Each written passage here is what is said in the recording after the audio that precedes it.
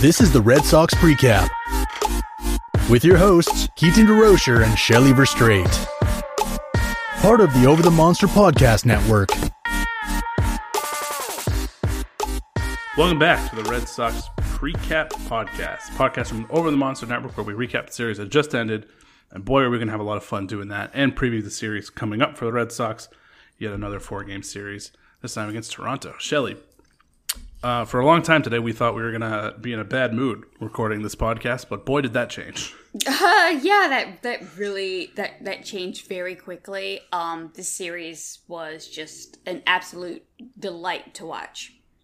It sure was. Let's jump on in. Game 1, the return of Tanner Houck versus Jordan Montgomery, and Houck looked very good. 4 2/3 innings, struck out 8, and gave up no earned runs. Only 1 unearned run. Man, did he look good. Yeah. I mean, he looked just amazing. This is really not what I expected him to look like, but it was really great to see. And just knowing how kind of like the back end of our rotation has been a little bit suspect, just seeing him strike out 8 Yankees was just, awesome. Yeah, I would have liked to see him get a little bit further, get 87 pitches in that 4 2/3. But the good news is we're going to get another look at him. But it is really nice to have that kind of reinforcement there and depth in the rotation, which is not something they've had in a while. It feels really good.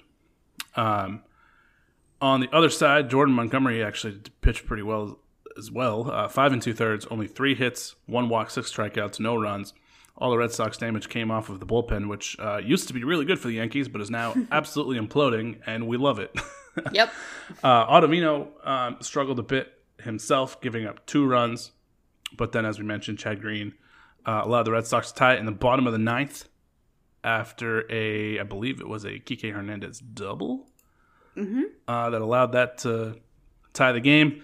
And then the bullpen continued to get worse. A wild pitch allowed Rafael Devers to tie it, and then a Hunter Renfroe sac fly, and the Red Sox walk it off. Lot of hits here coming after Montgomery left, but Verdugo went 3 for 4. Dahlbuck had a multi-hit game, and Kike Hernandez had a 3-run double. Nice day for him. Yep. Other than Houck, did you have any other takeaways from this game? Not really. It was a really nice come from, quote unquote, like come from behind win.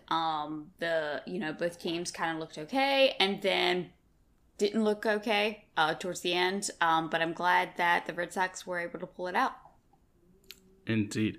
Other pitchers. Josh Taylor, inning and a third, 2 strikeouts. Darwin Hernandez, inning, 2 strikeouts. Ottavino, we mentioned his struggles. Yaxel Rios, who got the win, an inning, only a walk, and then Matt Barnes Matt Barnes was credited with the win, who is now 5 2 after an inning and a strikeout. Solid performance of the bullpen backing up Houck there. Obviously, 2 walks from Ottavino, bit of a struggle. But what does having Tanner Houck joining the starting rotation here for this stretch mean for the bullpen as well as just the starting pitching?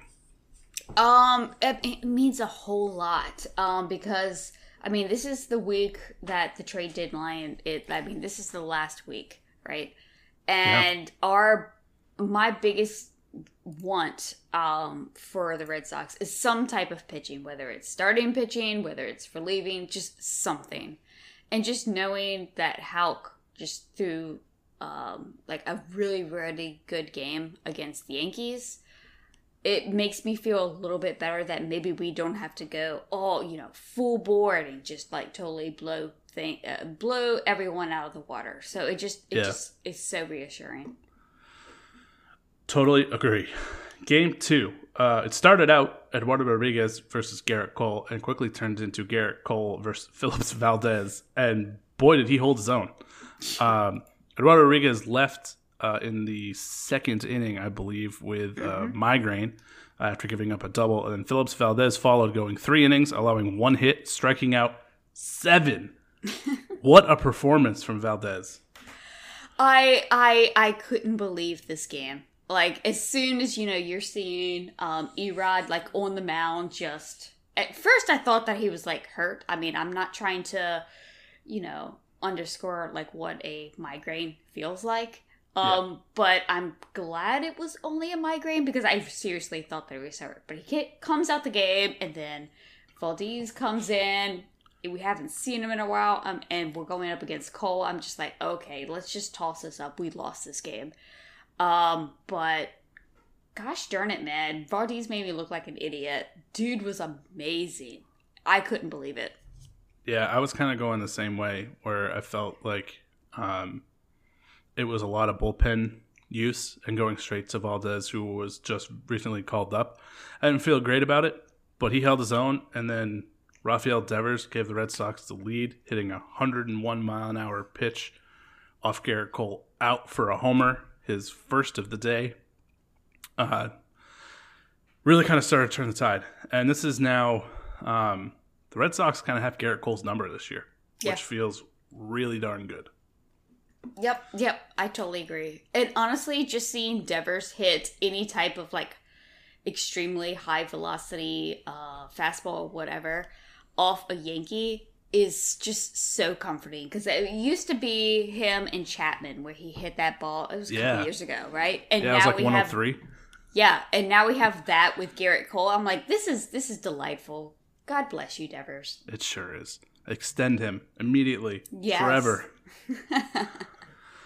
The rest of the bullpen that followed, Yaxel Rios got credit for the win. 2 innings, 2 walks, and a strikeout. Whitlock followed with an inning and a strikeout. Then Darwin's and Hernandez, an inning and 2 strikeouts. And Brandon Workman finished it off with an inning and a run and no strikeouts, no walks. Then on to Game 3. Nathan Eovaldi versus Jameson Taillon. This one started out with Eovaldi looking like himself, his Ace Eovaldi status, and then ran into a bit of an ouchie there in the 8th inning, I believe. 8th inning, where he got pulled. 7 2/3, 7 hits, 2 runs, 8 strikeouts, no walks. And it was those 2 runs were charged to him in the 8th. He had 7 shutout innings and was cruising. Bit of conversation on Twitter, though, on whether or not Eovaldi should have been pulled earlier or even left in to finish the 8th. Where did you land on that? How do you think Corey used Eovaldi there at the end? Honestly, I'm totally fine with it. I mean, again, like, he was cruising, and then he got into a little bit of trouble, took him out, and then Ottavino kind of, like, just, there was a lot of, like, dinks and dunks, just, like, these balls that really shouldn't have been hits just fell in. So I don't really poo-poo anyone in that situation. It's just, like, really bad luck.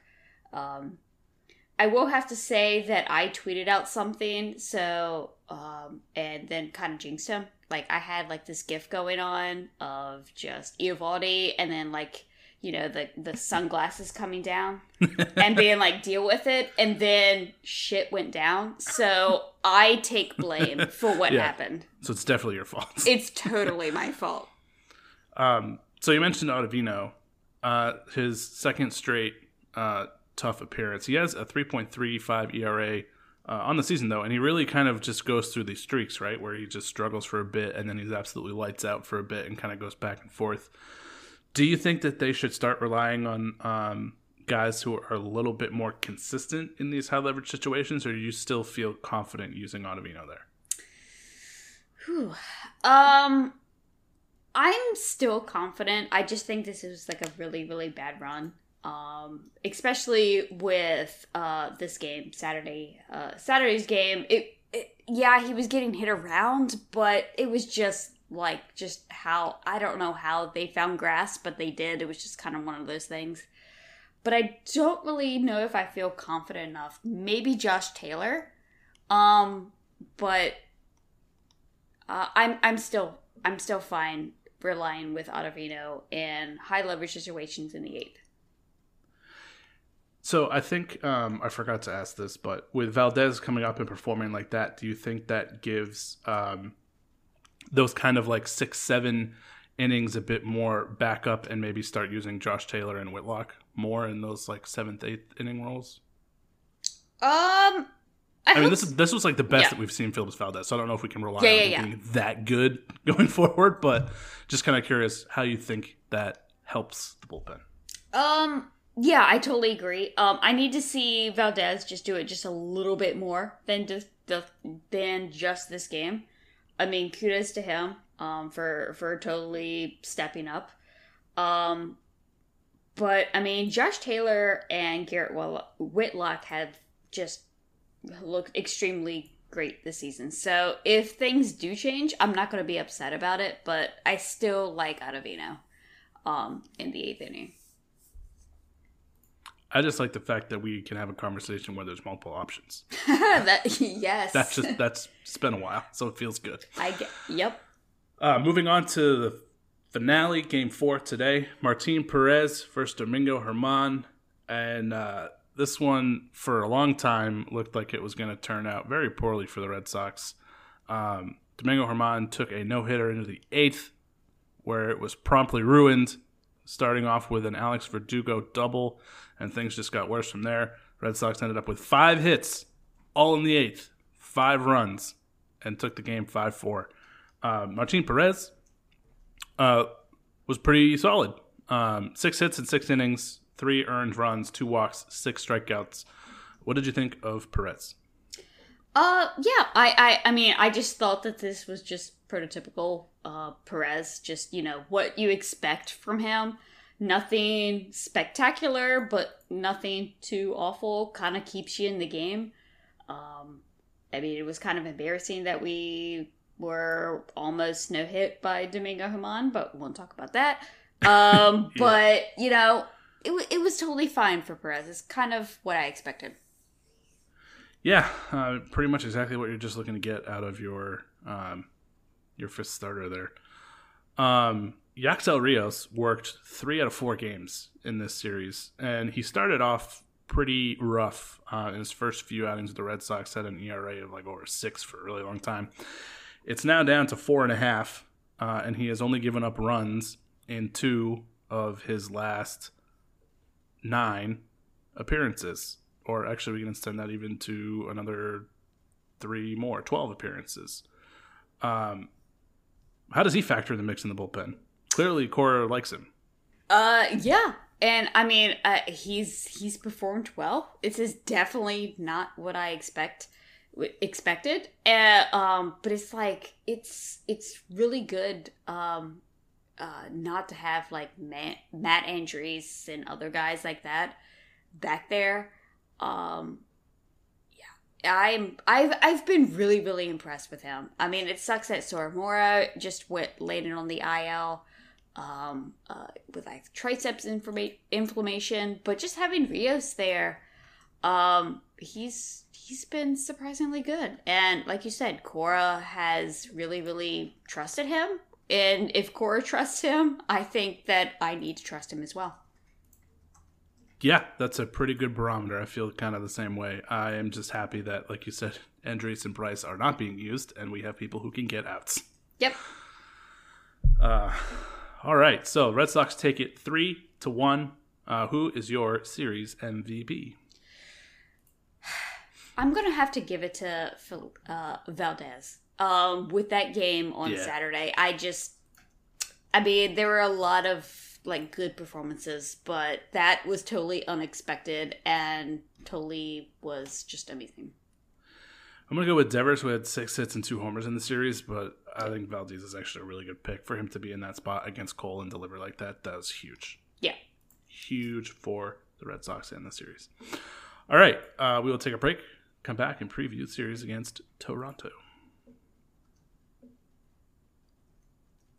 All right, up to date. Major League Baseball standings. Red Sox leading the division, 1 game ahead of the Rays, who lost today. The Yankees, 9 back. Blue Jays, 9.5. Baltimore, 26 back. Another 4-game series here for the Red Sox, this time against Toronto. Pitching matchups look like Nick Pivetta versus Thomas Hatch, Garrett Richards versus Robbie Ray again, Tanner Houck versus Steven Matz, and then Eduardo Rodriguez versus Hyunjin Ryu. Some pretty interesting pitching matchups there. Yeah. What are you expecting from the Red Sox pitchers here? I'm assuming you're probably going to mention something about Richards. I feel great except when it comes to Richards. Yeah, it's just Pivetta versus Thomas Hatch, I feel kind of okay. It's just with Pivetta and Richards, I'm extremely scared about going up against the Blue Jays. And with how he performed against the Yankees, I feel a little bit better. But the Blue Jays are just a team that absolutely smashes the ball. So really any pitching matchup against the Blue Jays, I'm always scared. So it should be interesting with just everyone. Yeah, I feel really good about Tanner Houck for Steven Matz. Matz is having just an awful year. I don't know anything about Thomas Hatch, but I'm going to guess. I feel good about Pivetta in that matchup there. Richards and Ray, we thought was going to be a disaster last time, and Richards completely matched Ray, but did enough to give up one less run and then got the win. And then Rodriguez versus Ryu, I feel good about that. Ryu's really good, having a great season. Eduardo Rodriguez has looked really solid in his most recent stats, but obviously, coming off the headache stuff. That lineup, though, it's starting to get healthy. They had a lot of injuries in the beginning of the year. They now have George Springer back, and they have Grichuk back and Lourdes Gurriel Jr. back. Mm-hmm. It is a really tough 1 through 9 that this Toronto team's throwing out there, and it is kind of a shame that it is just being murdered by poor pitching in a bullpen, because this would be a really fun playoff lineup to watch if they had the pitching to complement it. So they've just been hammering the ball. They're probably going to continue to do that. Now really like the top 5 are really tough outs. This is going to be it's a long series. So the Red Sox pitching is going to need to be there for that. So yep.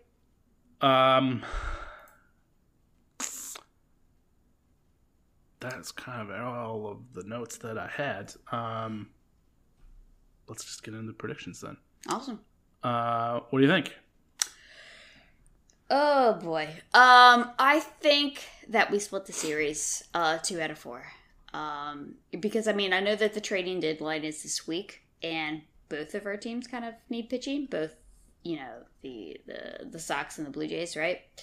But I don't think if there's any other pitchers that are acquired, unless it's a bullpen guy, a bullpen piece, I don't think that we'll see any of them, which might help the other team if anyone acquires anyone. But just, keep in mind that the trading deadline's this week, so it could change things. Yeah, Toronto is 4 games back of the wild card, which isn't a lot, but they do have to jump the Yankees within their division, and there's 3 teams ahead of them. So it is an uphill climb. I'm curious because there's been a little bit of mumbling about Robbie Ray being traded. Mm-hmm. I would love it if that happened before he pitched against Richards. Yes. But it would be more of a deadline thing there. But it's wild to see where they are with their record, and then their run differential is plus 86. It's crazy. And the teams ahead of them, Seattle, who is a game and a half back, Oakland, so they're sitting in the second wild card position, is plus 39. And then Seattle's minus 52. The Yankees are plus 5. And then all the rest of the teams behind them are minus 30 or worse. It's just kind of hilarious how much the pitching has just ruined Toronto's season. Yep. It's crazy. Going to be a tough series. I'm going to go... feeling optimistic. I'm going to go 3 out of 4 for the Red Sox. Okay. I love it. Who is your prediction for series MVP? I'm going to go with Kike. He has just been kind of really hot. Yeah, I know. Just really on fire. Hot. So I'm just going to go with him. That's a good pick. I'm going to go Tanner Houck. Love it. Just coming off that game against the Yankees. I know this is going to be a tough lineup, but I feel like he'll be able to get deeper into it, maybe into the 6th, and just have another great outing. Yep, love it. All right, that's going to do it for us. You can find us both at Over the Monster, where we did Shelly kind of hinted at the roundtable from last week, which was what should the Red Sox prioritize heading into the trade deadline. I agreed with her. I also said pitching. I feel like we were in the minority because there's a lot of people that want to upgrade at first. But you can go check out all of the different suggestions that the Over the Monster folks had. And you can find us both on Twitter. You can find me at The Spoken Keats, and you can find Shelly at ShellyV_643. Thanks for listening. We'll be with you later in the week. Thanks.